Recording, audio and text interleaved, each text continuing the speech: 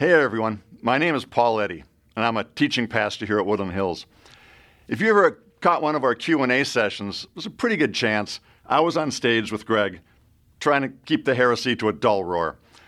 Today I'm filling in and making an appeal that Greg would normally do because he was off this weekend.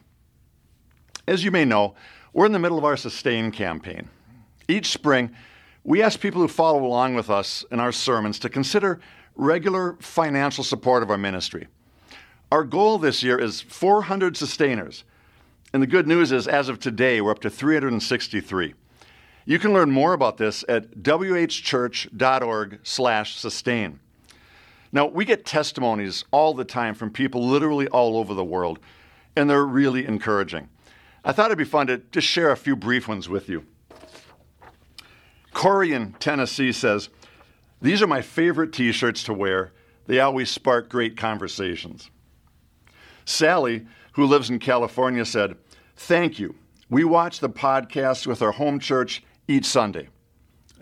Hello, Sally and home church. It's really great to have you tuning in.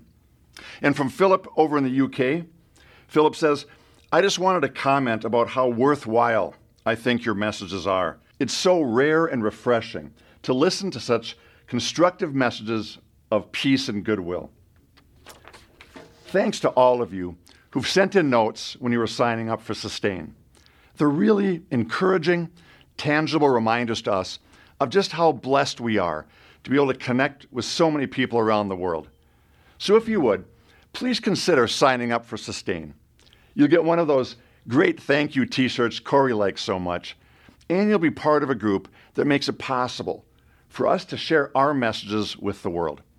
Again, just go to whchurch.org/sustain. Thanks so much for your support. Well, my name's David Morrow. It is a joy to be here with you. We get to dive into the Word together. We are in week 3 of the series that we're calling Take Heart. And it's about encouragement. It's about how do we be the kind of people that can encourage in a way that will uplift those around us? How can we be the kind of people that will encourage in a way that will actually breathe life into those that we come into contact with? And the last couple weeks, Greg and Sandra have been kind of getting the stage set for what we're talking about today. But the last couple weeks, they've been talking about how, it's possible to, when you encourage, to maybe desire to encourage, but your encouragement might not actually be received as encouraging. Has anybody ever received some encouragement? And then a couple of weeks ago, Sandra was talking about this tendency that we can have to avoid the difficult conversation or the listening ears that are needed for encouragement based on our own psychological tendencies to avoid the pain. That we don't have the maturity to actually sit in another person's pain, so we just try and railroad over it quickly so we don't have to listen to it, so we don't have to deal with the pain. It's kind of a dumb analogy, but I'm kind of lame, so I'm going to use it anyways. It's kind of like we apply Neosporin to a wound that needs amoxicillin. Anybody have little kids that have ear infections? You know what I'm talking about. So it's like you put the antibacterial stuff on the surface when what's needed is a healing from the inside out. And so we want to be the kind of people that give encouragement that heals in deep places and doesn't just apply a surface cliche to a deep issue.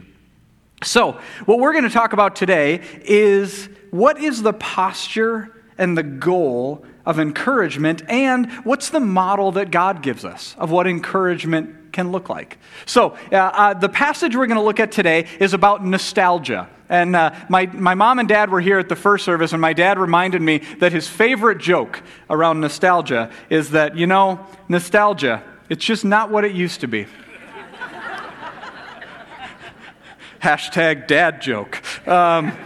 Love it. All right, so here's my question in order for us to get at this topic is, what is a movie from your childhood that you are nostalgic about? What's a movie from your childhood that you're nostalgic about? So take 30 seconds and find somebody around you and let them know what the movie is that you're nostalgic about from your childhood. Somebody just said, I can't remember my childhood. Love it.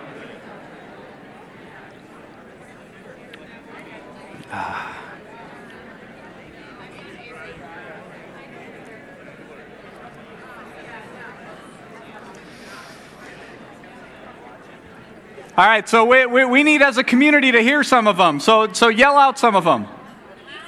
E.T.? Rye Kid? Oh, Karate Kid. I was like, what are you talking about? Anybody? What else? Little Rascals? Grease. Yes. We're progressive around here. Any other ones? Never-ending Story? Yeah. Okay, so we're in the third service that I've been preaching, and nobody's gotten my nostalgic movie. Because when I think of the most nostalgic movie from my childhood, I think of this cinematic classic called The Flight of the Navigator. Anybody remember that one? Came out in 1979. Shockingly, has an 84% on Rotten Tomatoes. Now, here's the thing about this movie. It's a story about this kid who ends up in this spaceship traveling through time, and he's got this like quirky little sidekick of animals that you don't quite know what they are, but they just happen to be in the spaceship with him. And the thing about this movie is that I have such vivid memories of watching it as a child. Like, it was the best movie night for me.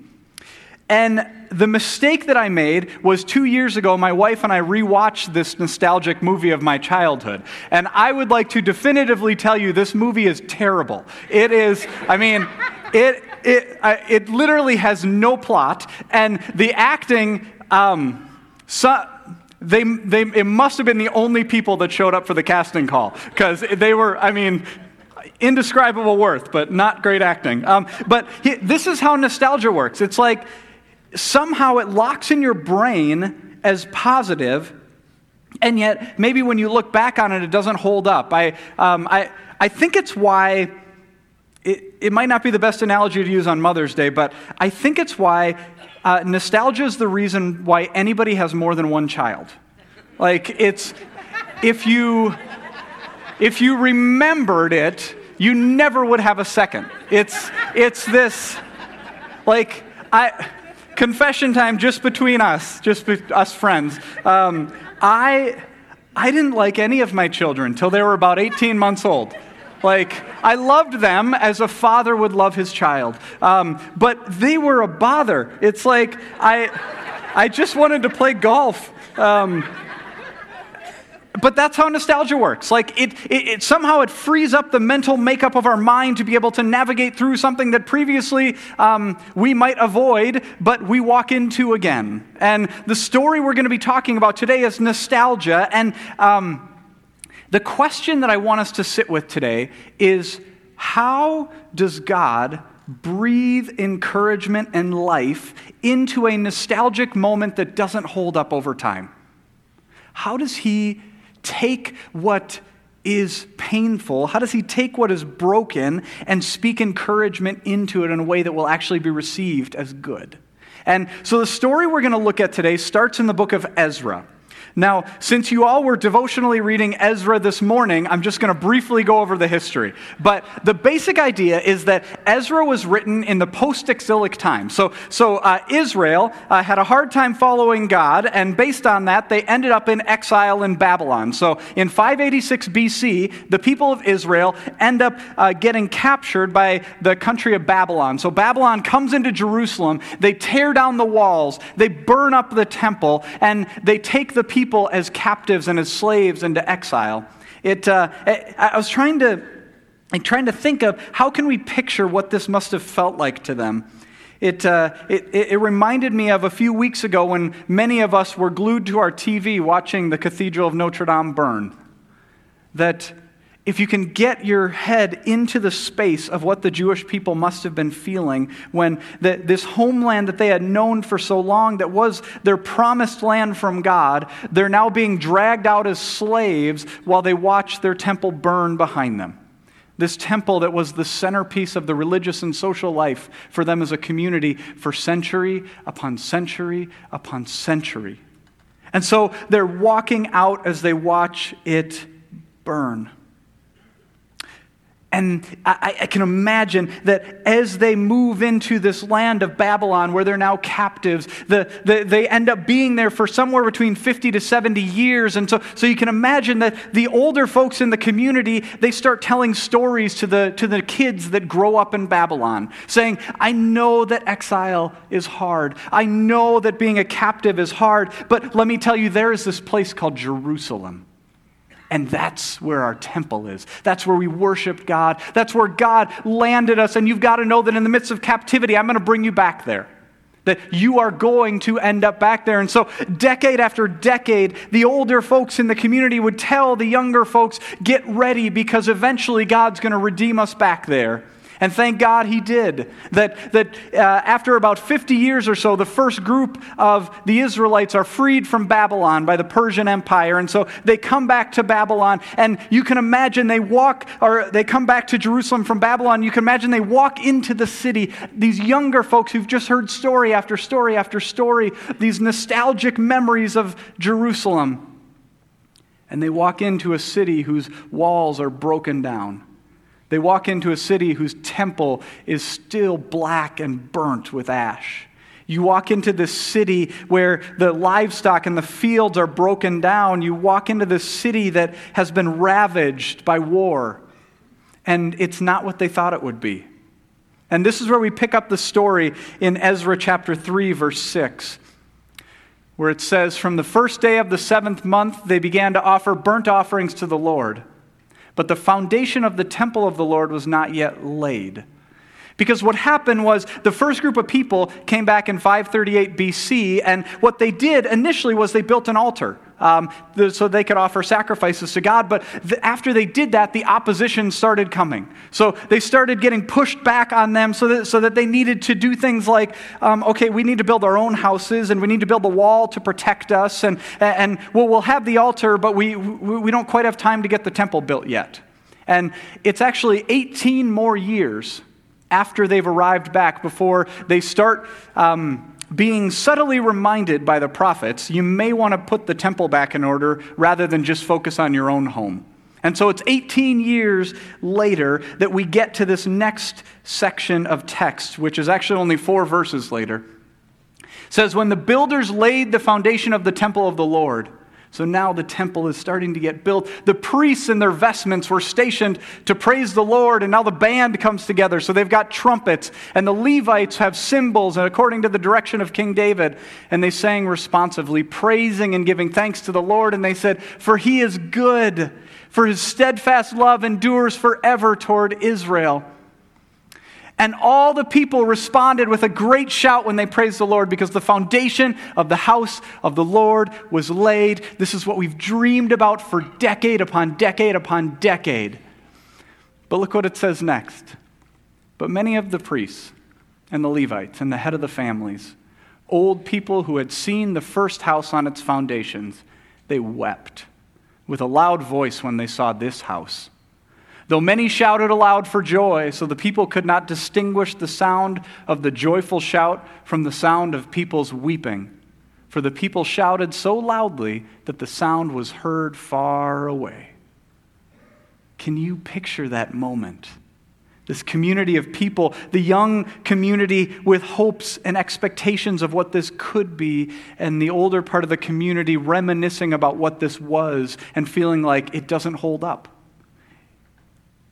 Their nostalgic experience of what this temple was, what this was supposed to feel like, didn't fit the reality of what it was.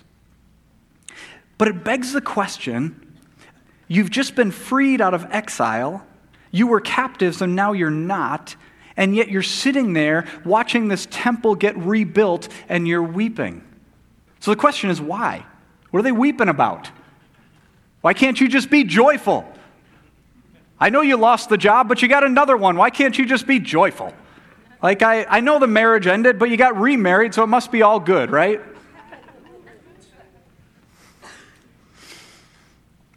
There are some things that even in the joy, the sorrow can't be taken away.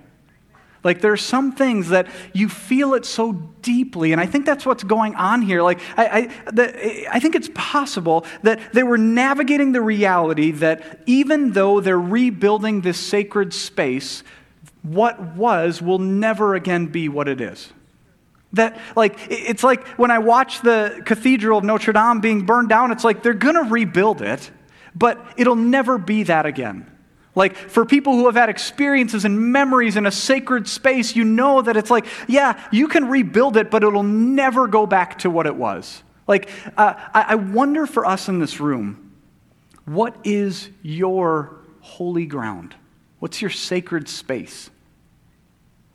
Maybe it's this room for some of you. Like, you've had this encounter with God in this space. For some of you, maybe it's like a chair in your house you sit in that God has met you. For some, maybe it's a retreat center. For some, maybe it's a place you walk in the woods. And it's this reality of what would it feel like if you had to watch that get burned to the ground?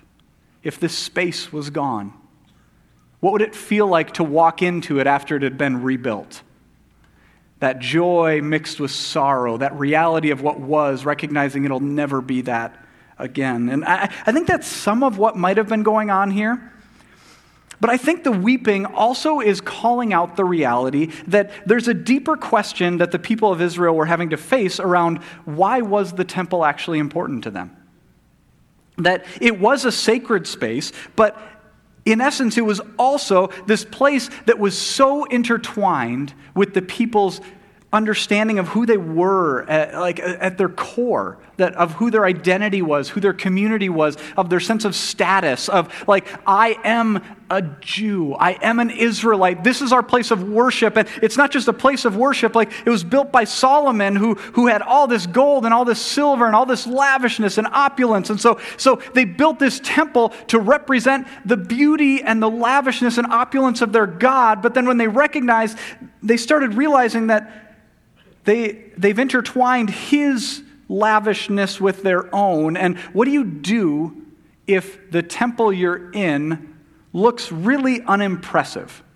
What does that start saying about you? How closely intertwined is our understanding of place with our understanding of presence? Like, if we're expecting God to show up in this lavish, opulent space, and it shows up looking meager, looking kind of simple, what does that say about who we are? Because no matter what God is trying to teach his people through this, the reality is you have a group of people that are weeping. And the question is, how will God encourage them? What is God's model of encouragement? And this is where we get to dive into one of the minor prophets, which we've heard your cries, more teaching on the minor prophets, so here we go. All right, so we're going to look at the book of Haggai. And now Haggai is one of the first post-exilic prophets. And his main job as a post-exilic prophet was to help the people understand how to not go into exile again. So his job is to do that. So he's speaking into the Jewish people. And here's what he says first. He says, "Who is left among you that saw this house in its former glory?" Which is this Hebrew word kavod, which we'll come back to. How does it look to you now?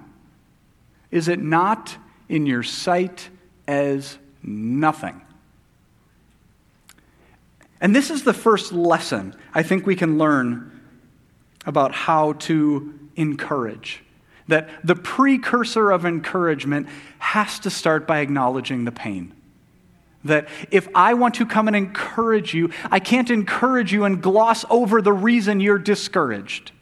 Like, if you are sitting in the muck and the mire of immense pain, I can't just blow you over with say, well, God loves you, he's for you, it must be fine. Like, if we want to acknowledge the reality of the pain and speak life and encouragement into it, we start by saying, I see you. I see the hurt. I see the loneliness. I see the pain. I see all the things that Erica's reflection around motherhood can have, the joy, the pain, the goodness. That is the first step for how we learn to encourage is to acknowledge the pain. But it's from there that we start to see God's model of encouragement in the words of Haggai. And God's model of encouragement has two main steps to it. The first step of God's model of encouragement is that God's model of encouragement is always inspired by love. Because it's possible for our encouragement to be inspired by a lot of other things. Like, I've known people who, they're trying to encourage me, but underneath the encouragement is manipulation. It's like, I'm encouraging you to go buy a gift for your mother. It's like, thank you very much. It's this kind of subtle, manipulative encouragement, or there's some people who, they're inspired to encourage you in order to get you to stop talking because they want to go on with their day. It's like, well, yeah, I heard your pain. God bless you, be encouraged. Now I got to go. It's like, but I think what God is trying to emphasize to us is that if you want to encourage, you need to first get your head in a place where you can be inspired in love towards that person. And I love the way that Haggai does this, and that God does it through Haggai in the next section. God starts by saying, yet now take courage, which is this Hebrew word hazak, which we talked about a few months ago. Zerubbabel, he's the governor of the city. So take courage, Zerubbabel, says the Lord. Take courage, O Joshua, the high priest. Take courage, all the people of the land, says the Lord. Work, for I'm with you, says the Lord of hosts. According to the promises I made you when you came out of Egypt, my spirit abides among you. Do not fear. And what I love about this is that God takes a historical approach to his relationship with Israel as a way to remind them that he's inspired by love towards them. That he recognizes that I took you out of Egypt. For the people of Israel, this is being spoken to at the time, that was like 700-800 years ago for their people. And yet God comes to them and says, that same God who redeemed you out of Egypt, not because I was annoyed by you, but because I loved you and I was for you. And these last 700 years, I've loved you and I've been for you. And all that I do is inspired by love towards you. And so he starts by saying, I love you and I am for you. And that is the beginning of God's model of encouragement. But it doesn't end there, because the second part of God's model of encouragement is that if we want to encourage, we need to direct our encouragement towards fear. Because it is in the fear that the power ends up coming at us. And so God says, I'm going to be inspired by love, and I'm going to direct that encouraging word towards what you are afraid of, to free us. And look at how God does this in Haggai. He says, for thus says the Lord of hosts, once again in a little while, I will shake the heavens and the earth and the sea and the dry land, and I will shake all the nations, so the treasure of the nations will come, and I will fill this house with splendor, which again is this word kavod, says the Lord of hosts. The silver is mine, the gold is mine. Don't worry about the lavishness of Solomon's temple. The latter splendor, the latter kavod, what is to come of this house will be greater than the former, says the Lord of hosts. And in this place, I will give prosperity. Do you hear the fear that God is speaking into? He's speaking to the Israelite people, saying, I know that you are afraid that God won't show up. I know that you are afraid that you're alone. I know that you're afraid, that you think nostalgia is going to be the last word on this. I know that you're afraid that things will never get better. I know that you are afraid that your generation will be the one that just ruins this whole thing. And yet God comes in the midst of that and says, I will shake the heavens and the earth and the sea and the dry land. That is creation language. That God is saying, I'm going to breathe a new creation in this place. I'm going to start a new exodus in this place to such an extent that what was the opulence, the lavishness, the glory of the former temple will not hold a finger to what I'm going to do. It is this immense reminder from the God of the universe that even though you were in exile and you still feel like you're in exile, I'm not done with you yet. And so God shows up and says, my splendor will be greater in what is to come than what was, which is this Hebrew word kavod, which just means the weightiness of God, the weighty presence of God, which I love that word, but I love even more the word that the rabbinical writers would use for this same word. They had another word for kavod, for glory. They had this word Shekinah. The Shekinah glory of God, which is a whole different type of glory. And look at the way Eugene Peterson defines what this word means. He says, Shekinah is a word that is understood as a light, disseminating presence. It broadcasts, it spreads, it publicizes, it propagates, bringing an awareness of God to a time and a place where God is not expected to be. A place.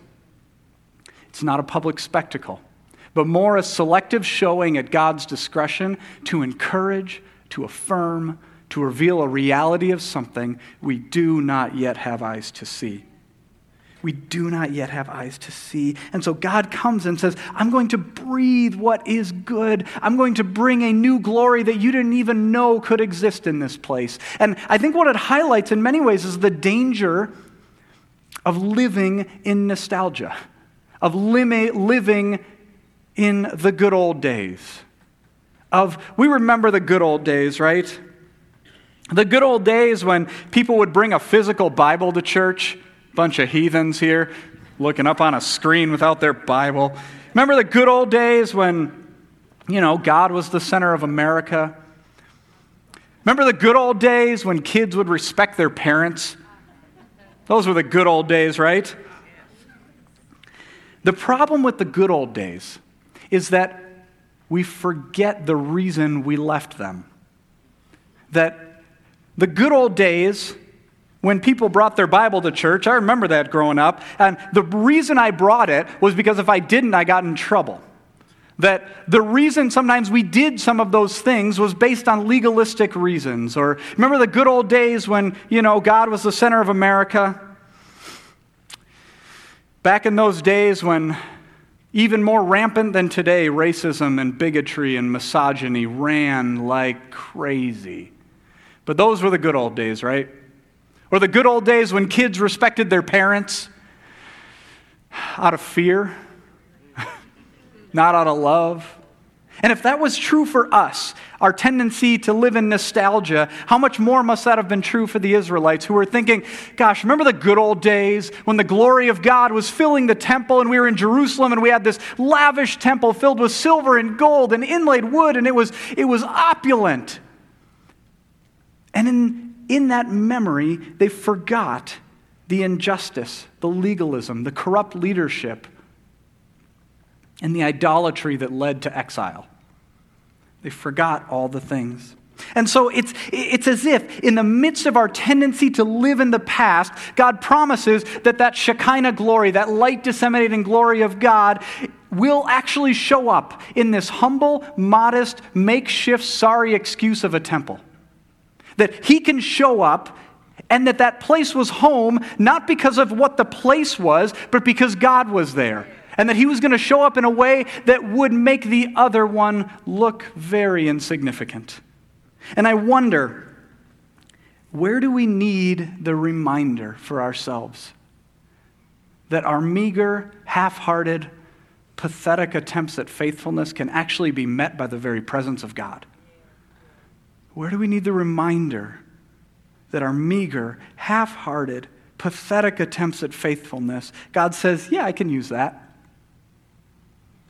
Where do we need the reminder that it's in our weakness, it's in our incompetencies, it's in our inadequacies, it's in our failings and our deceptions that God wants to remind us that I can show up in that temple, that you don't need to have it all put together for me to show up there. And what's amazing is that the temple that got rebuilt by Zerubbabel and Joshua and the community, that one got destroyed too. And you know what God said? I'm not done yet. And he said, I can build a new temple. Look what Paul says in 1 Corinthians about that new temple. He says, do you not know that you are a temple of God and that the Spirit of God dwells in you? That same temple that God said, my Shekinah glory, my light disseminating presence would show up there, he says, I want to put in you.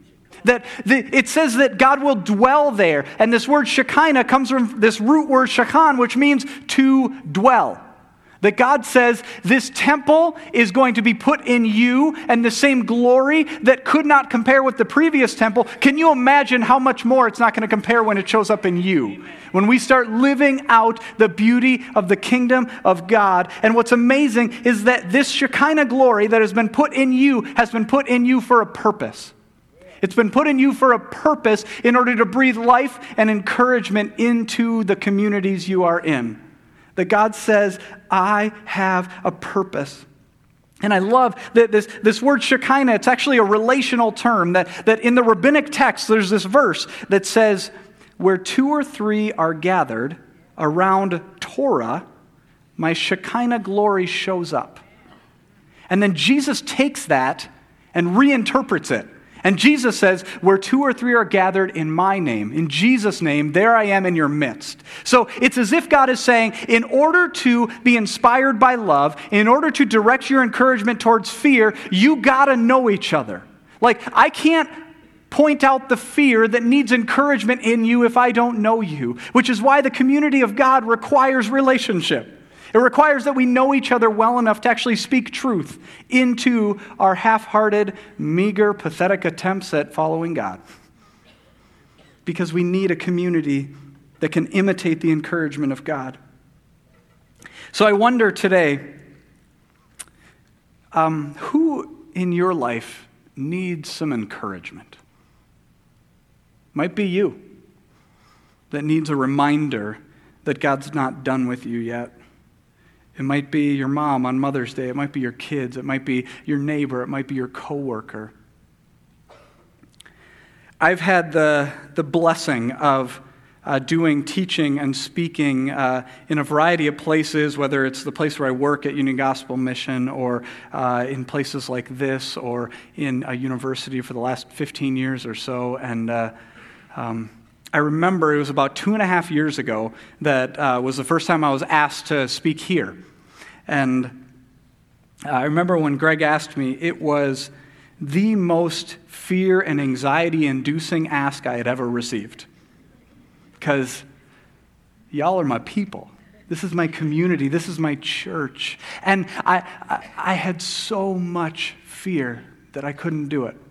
I had so much anxiety that this is too big for me. It's too intimidating for me. How do you fill those shoes? How do you walk in that? And so I remember the moment where I reluctantly told Greg, sure, I'm really excited to do that. And yet thinking, I don't know what I'm doing. What business do I have standing up here? And I remember that first weekend, I finished preaching after this service, and I remember I'm putting my notes away, and before I could even get my notes put back together, 2 people jumped up on the stage next to me. The first was a guy named Paul Eddy, who's one of our teaching pastors here, and another was some guy named Greg Boyd, and they jumped up on the stage, and they looked at me in the eye, and they said, David, you nailed it.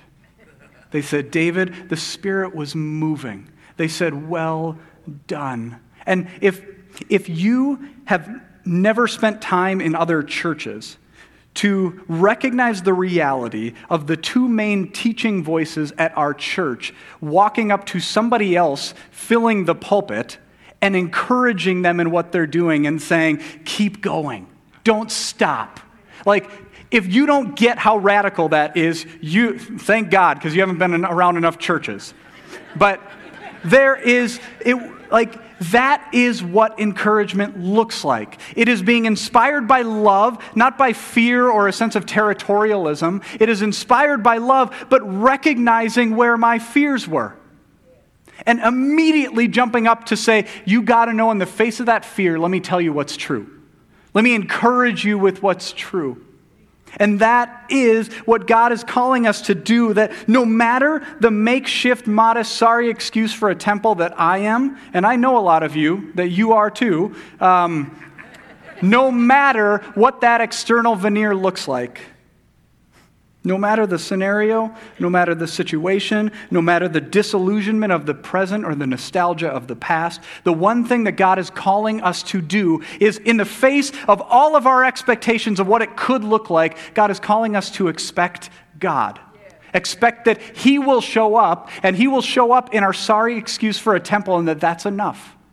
That we don't need more than that, because God says, I will be in your midst. My Shekinah glory that was there will show up in you, and that God wants you to use you to do this for others.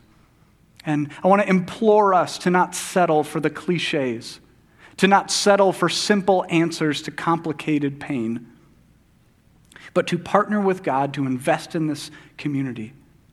To say, I choose to be inspired by love towards my brothers and sisters, and I choose to speak truth into fear.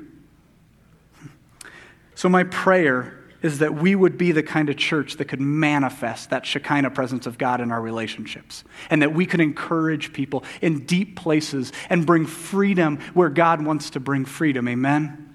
Amen. So, would you stand with me? And as we do, I'm going to invite our prayer teams to come forward. If you have any prayer needs whatsoever that you could use prayer for, if there's a place of discouragement, if there is a place that it feels like there's no freedom from, these folks would love to pray with you. And if you've never been introduced to this God who says, I want to inspire you with love, and I want to direct my encouragement towards your fear, they would love to introduce you to this God. So, as you go, may you be encouraged to the overflowing, and may you share that with others. And in the midst of however it shows up, may we be the kind of people that expect God. Amen? Amen. Have a good day. Hey, everybody. Paul Eddy here again. Remember that... No, I don't like that. Hey, everybody. Hey, everybody. Paul Eddy here again. Remember that if you're willing to consider signing up to become a sustainer, just go to whchurch.org/sustain. We really appreciate it.